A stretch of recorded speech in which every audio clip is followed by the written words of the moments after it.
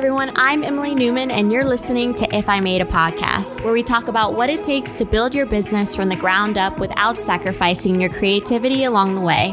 Now let's dive into today's episode. Hey guys, thank you so much for joining us today. My name is Emily Newman, and I am the founder of If I Made and the host of If I Made a Podcast. And we are on our fourth episode with the amazing Tahneé Sanders of the Strategy Studio. If you've tuned in for previous episodes, you'll know that Tahneé and I have worked together for a really long time. She was a content strategist at Once Wed, and then I brought her over to If I Made, and she managed a lot of the production of our courses. And last year, she went on her own to start the Strategy Studio, where she covers all different types of topics, marketing, pricing, attracting your ideal client. She works with all different types of creative entrepreneurs, helping them, take their goals and dreams and actually break them down into actionable plans and steps to make things happen. So I asked Tahneé to come on to the podcast because she has brought so much value to both of my businesses, and I've seen her do the same for her clients as well. So I kind of wanted her to come on and talk a lot about what are some of the common pain points that she hears from her clients that we hear from our students. And one of the things that kept coming up was, how do you handle rejection and defeat? Because it's just a common thing I think that all entrepreneurs struggle with. And it's not something that ever really goes away. I mean, I feel like I still hear no, even, with If I Made being at the place that it is today. And another thing too is, and I think this is something we don't often hear or talk about, but, when should we give up, right? I think we don't want to talk about that a lot because it's a really painful topic. It's an uncomfortable topic. It's an embarrassing topic, but it's actually something that I talk a lot about with other creative entrepreneurs. And I know that Tahneé has encountered it too with some of her clients of, how do you know when to just throw up your hands and give up finally, or to push through? And are there things that you can do to help kind of make that final decision for yourself? So handling rejection and defeat, and then ultimately, what do we do when we reach those crossroads? So we want to give you guys some helpful tips. We obviously don't know all the answers, and it's very personal and unique to your own situation, but we're going to speak a little bit about experiences that, we personally have gone through, but that we've also seen other creatives gone through as well. So Tahneé, let's talk first about client rejection. This is something that, you work a lot with your clients, especially as they're wanting to increase their prices or go into a new market, maybe that they haven't been in before. How do we handle hearing no? Yeah. And thanks for having me and for bringing up this topic, because I think it's a really important one that can be kind of nerve-wracking to talk about, especially because rejection and that feeling of like overwhelm and am I done, it's like you think so much about other people's perceptions of your business that often it just makes you feel vulnerable. So I think it's a great conversation to have. When it comes to client rejection, what we mean by that is just when you get that rush of inquiries that just don't convert to bookings, and you're like, what am I doing wrong? And I think so often when we get that wave of rejection, we panic and we think we need to overhaul everything. And I can tell you so many times I'll be sitting with clients and they'll have had that moment, and within a week of getting all these rejections, they want to redo their pricing and they want to change their template email responses and they want to completely redo their website. And I usually try to say okay, let's just pump the brakes for a second, because acting out of fear is never the right way to make a business decision.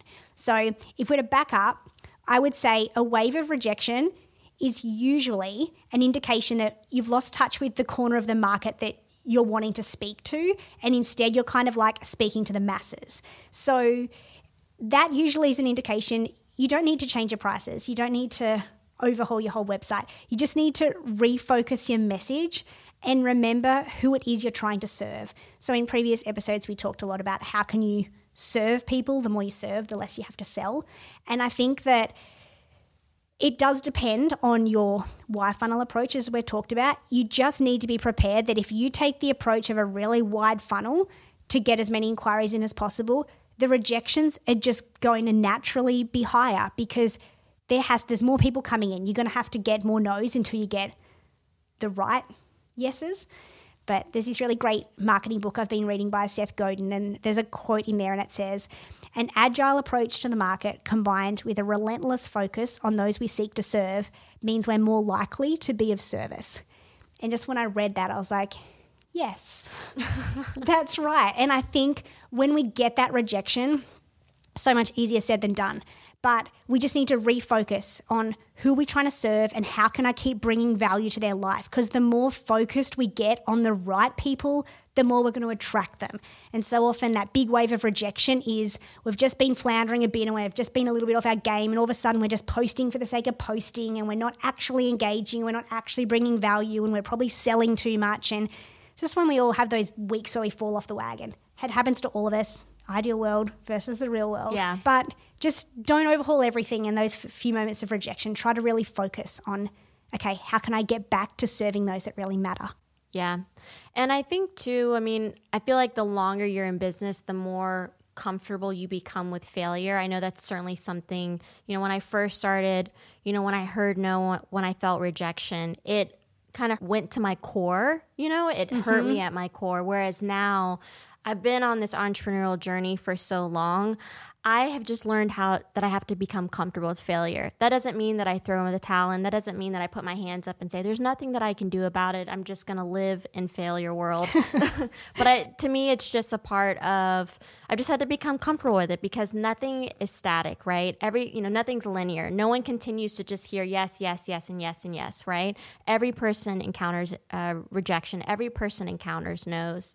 And one of those things I just have to remind myself is when I get to those places of rejection or failure, I just know, okay, this door has closed because something else is opening up in my life, right? And I think it's only in looking back and having those moments in your career that it really does begin to help you, right? I think hindsight, you can see, okay, well, if that door hadn't closed, if I hadn't gotten that no, then this wouldn't have happened. Yeah. And so those are kind of the markers that I hold on to when I hear those no's. And that's something I just keep coming back to time and time again. And it's just a part of running a business. And I like Tahneé's approach though of it's kind of a way to reset ourselves. Okay, am I just going through the motions to go through the motions, right? It's almost the universe's way, I feel like, of saying, all right, let's take a pause. This isn't working. What do we need to be doing differently, right? Whether that's changes in the market, whether that's been personal changes that you've going through in your personal life. I just feel like it's always an opportunity to reset. And I think having worked together for 6 years maybe now, I think, to be honest, that's something that I really learned from having the fortune of working with you. Like between One Sweat and If I Made, we've hit so many of those points over the years.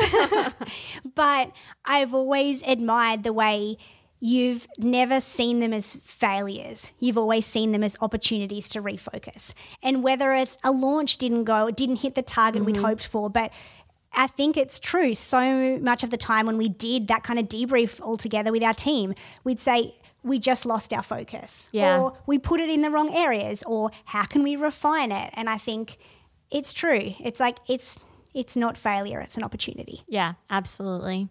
It's just that perspective shift, right? Like every challenge, I have to refocus myself because otherwise you get down in the dumps and you start to, I don't know, disintegrate. So that's perfectly said. Okay, so that was kind of like we wanted to touch on how do we handle no's, how do we handle rejection. And then when Tahneé and I were talking about this kind of in our pre-work before the podcast, something that came up that we wanted to kind of talk about that we couldn't feel like was its own standalone episode. We felt like these two kind of went together, which is this feeling of being burnt out and exhausted and whether or not to give up. And I think in this culture right now that we live in, there are so many wonderful things about the community that we have access to and kind of the positive, you can do it mindset, anything is possible, don't ever give up, right? There's a ideal world. Yeah, there's a lot of beauty to it, right? And I'm not a dream crusher here, so no, but you're a realist. I'm a realist, and I'm all about dreaming big. But I do think that we get to these intersections in our life and our businesses where we have to reevaluate, right? Why are we doing the things that we're doing? Do they matter to us? Are we passionate about them? Or kind of what Tahneé was talking about earlier, are we doing it because we feel like we should be doing it? It's what's expected of us and what people would think if we no longer did it. And I hear this, I think it's always an opportunity, not only when we talked about earlier to reset, and it's not even about, do I have to actually give up and quit? Maybe it's an opportunity to pivot, right? And take what you've been doing and do something new. So today I know you've with your clients, when you've talked to them, they're sometimes at a place where I'm exhausted and I'm at this weird spot of, should I just throw in the towel, give up, go back, and do something else, or should I push through? What is some of the kind of decision-making process that you take them through to kind of help them find that answer? Yeah, I think a question I really love to ask is, what would someone else do with your business? And I don't mean that from the perspective of selling your business. I mean, we get so bogged down in our own emotions and overwhelm and exhaustion and frustration that we lose the objectivity of that, what it felt like to be a fresh person in business. And sometimes there is just this really refreshing feeling you get from going to a neutral source, whether that's a friend or a business coach or whoever it might be in your life, and saying to them, if you were me right now, what would you do? And admittedly, you want someone that understands your industry because you can get some interesting advice otherwise. Yeah. But we probably all have those people in our lives, in our networks, that we can go to and say, kind of what I'm going through right now, or share with them what you are. What would you do with my business? And sometimes you just get that one gem that you're like, that's it. And sometimes it might be as simple as dropping one of your services because you're just trying to be too many things to too many people. So it could be dropping your day of coordination and just doing full plan. Or conversely, it might be adding in day of coordination so you don't need to do as many full plans. It all depends on your business model. But don't be afraid to ask for input, because so often when we get to that should I give up phase, we don't want to talk about it because we don't want to get that perception of failure. We don't want anyone to think we've failed. And I think, I'd love to throw this one back to you because you've pivoted in business so many times. Yes. So like when you got to that point with Once Wed, where you're like, am I done? Am I not done? Where do I go next? Should I go anywhere next? Yeah. Like, what did that look like for you? Well, I think it was delayed. I mean, I think I delayed the process a lot longer than I should have. I think I knew in my heart that I was ready to pivot, but for all the reasons that you just said, what are people going to think about me? I'm expected to do this. Why would you ever why would you ever want to pivot out of something like this? I had to really wrestle with all of those things. It's not the responsible thing to do because I always tried, I was the firstborn. I did the responsible thing.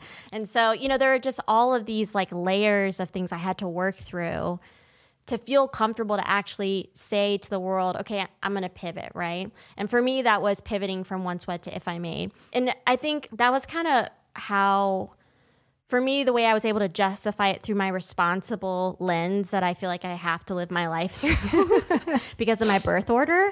I'm just kidding. Is, I felt like, okay, I loved who I worked with. I love the vendors that I worked with. I didn't want to leave the wedding industry. I just had gotten to a place of being burnt out about talking about weddings. So, for some people, it's burnout of, I just don't want to be a part of this industry anymore and I want to go do something completely different.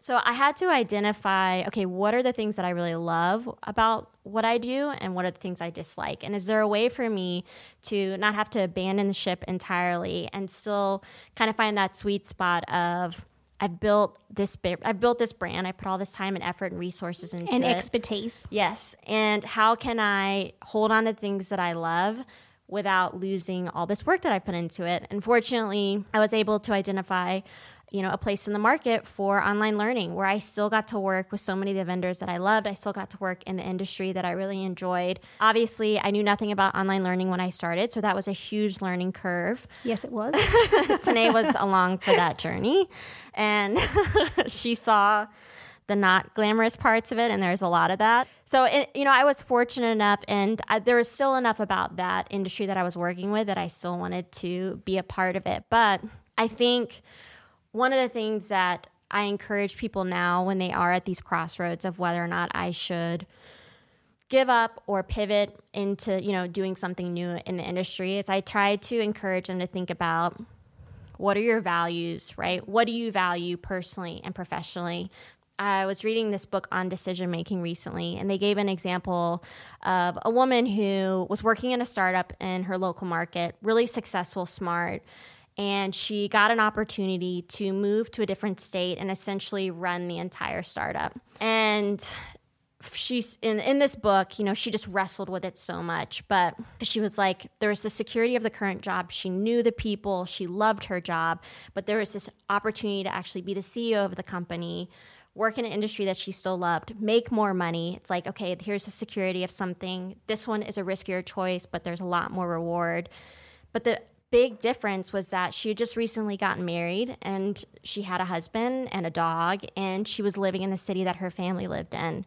And, she said 5 years ago, I would have absolutely gone and moved to a different state. She's like, but what I realized is I work so that I can spend time with my family and my husband, And I think that's going to be different for everyone. I don't think there is one answer that's the right answer. For some women, that may be my career is the most important thing to me right now. So I think that's another thing that's so weird for us is who we are 5 years ago and our values, they can change, And for some of you that maybe I have a family now. When I started my business, I didn't. So I need to take a step back, or it's just not fulfilling for me in the way that it used to be because my values have changed. So I always encourage people to, who you are now, what are your values now, and give yourself permission to say, it's okay that my values have changed to where they were 5 years ago. Yeah. And I love the question, how does it need to feed you? Yeah. Does your business need to feed you emotionally, financially, creatively? Like, it's okay to have different values of how your business needs to feed you, and it's okay for those to change.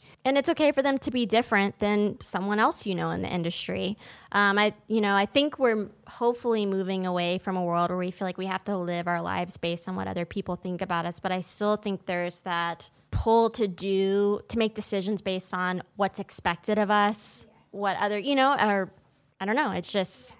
We were talking about this before we started recording, and in my previous life, I was a journalist and a newspaper editor, and then I went and worked in a flower shop for minimum wage. But at the time, I had reached the point of I'm done.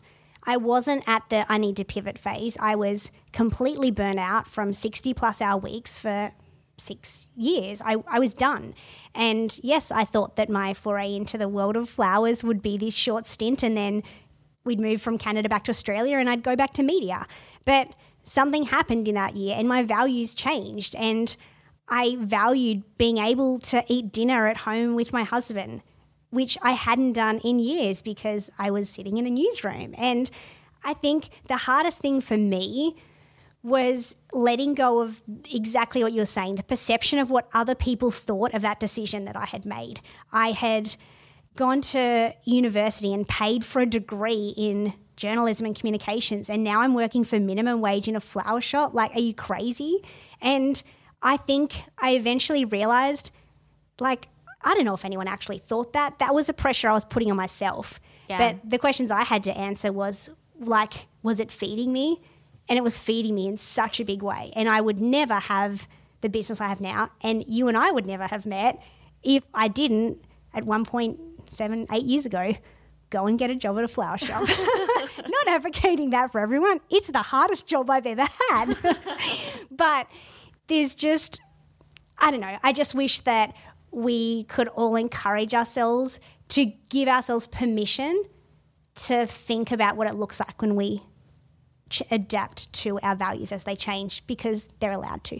Yeah, and for some of us, like that Tahneé said, that's pivoting. That's, saying, okay, I'm no longer going to offer this service as my business, or I'm going to add this service so that I can pivot into something new, right? My life has changed, my values have changed, and my business needs to change to reflect that. Another example I was just reading this week is there's a landscape designer that I follow, and she had an article that had been written about her. And she talked about how in her previous life she had done fashion. She was a fashion brand strategist, and she had recently moved to Miami and started getting her hands in the dirt again. She had grown up in California, always outside. And it was in that moment of being reconnected to nature that she was like, I don't have any passion about being a fashion brand strategist. I want to get back to working with plants. No experience working with plants. Everyone I'm sure in her life was like, why would you leave such a great career to come and do this? And I like this girl. Yeah, I know. And she did. She did a complete 180, took a risk.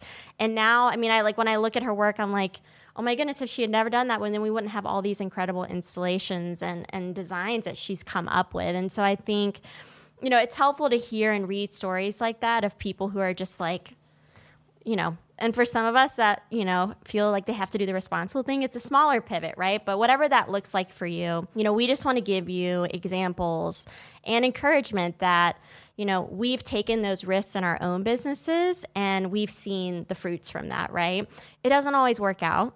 Some people take risk and they have to go back to their day jobs until they figure out something. But I know I certainly believe that big reward requires big risk. And I think Tahneé and her example, and I certainly have experienced that in my own life as well. So Tahneé, I think we do want to cover the whole I'm done phase in terms of what you've seen that with your clients deciding to... Yeah, no, definitely. And there's one particular client that comes to mind, and obviously I'm not going to name her, but if she hears this, hopefully it kind of connects with her. But we had this really interesting conversation where she's insanely talented, but just doesn't enjoy the business side of being in business.